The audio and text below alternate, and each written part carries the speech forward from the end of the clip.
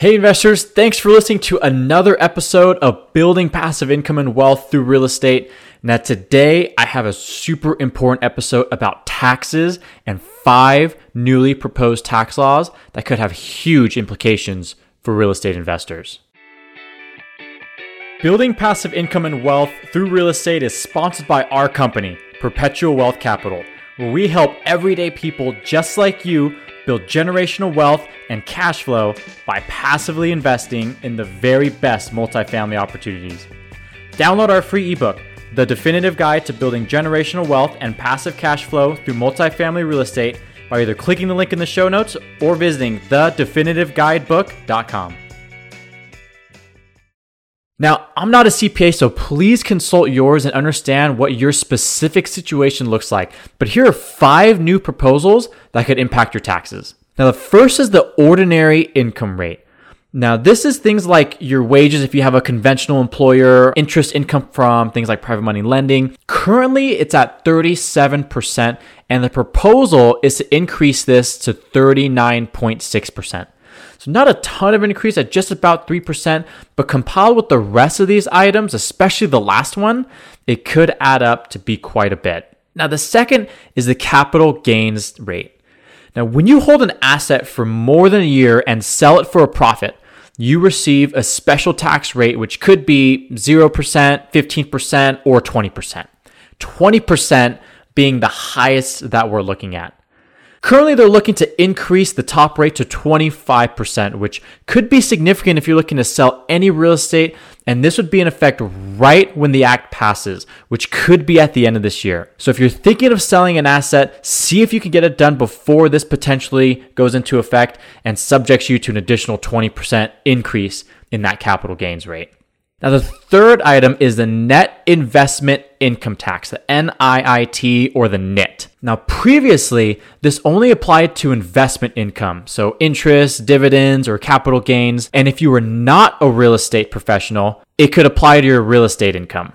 This is another 2.8% tax on top of the rate you're already paying. So things like ordinary income at 37% and capital gains between 0 and 25%. This would be in addition to that. Now, the big change here is it previously didn't apply to real estate, but now they're considering real estate to essentially be the business that would be eligible for this net investment income tax. Now, the fourth one is the 20% deduction. Now, the qualified business income deduction was part of the Trump administration's tax laws.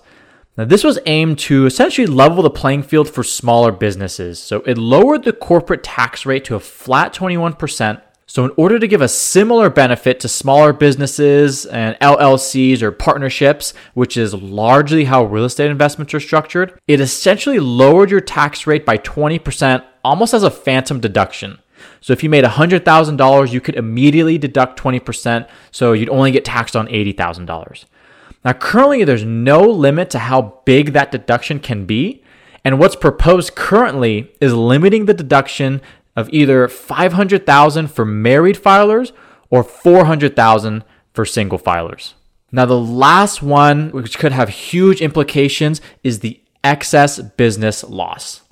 Now, this was also introduced from the Trump administration, and essentially, if you had a W-2 wage, and let's say you make $100,000 in a year, but you also have a business loss. So let's say that business you're claiming lost $50,000. And normally, you deduct that $50,000 business loss from your $100,000 W-2 wage, and you'd only be taxed on what's left. So in this case, $50,000 of net income in your wages. Now, the proposal would be to eliminate that excess loss. So you'd be taxed on the entire $100,000, even if you have a business that you're claiming made a loss. And then that loss essentially would carry over into a future year where you have a positive gain there. So again, I'm not a CPA, so please consult yours before making any decisions by using the information I provided. Thanks so much for listening to another episode. If you want to learn more about passively investing in multifamily assets, click the link in our show notes or visit thedefinitive.guidebook.com and download our free ebook. If you want to partner with us on future deals, either as an active investor or a passive one, head to perpetualwealthcapital.com/partner or follow the link in the show notes. Thanks again, and we'll see you on the next episode.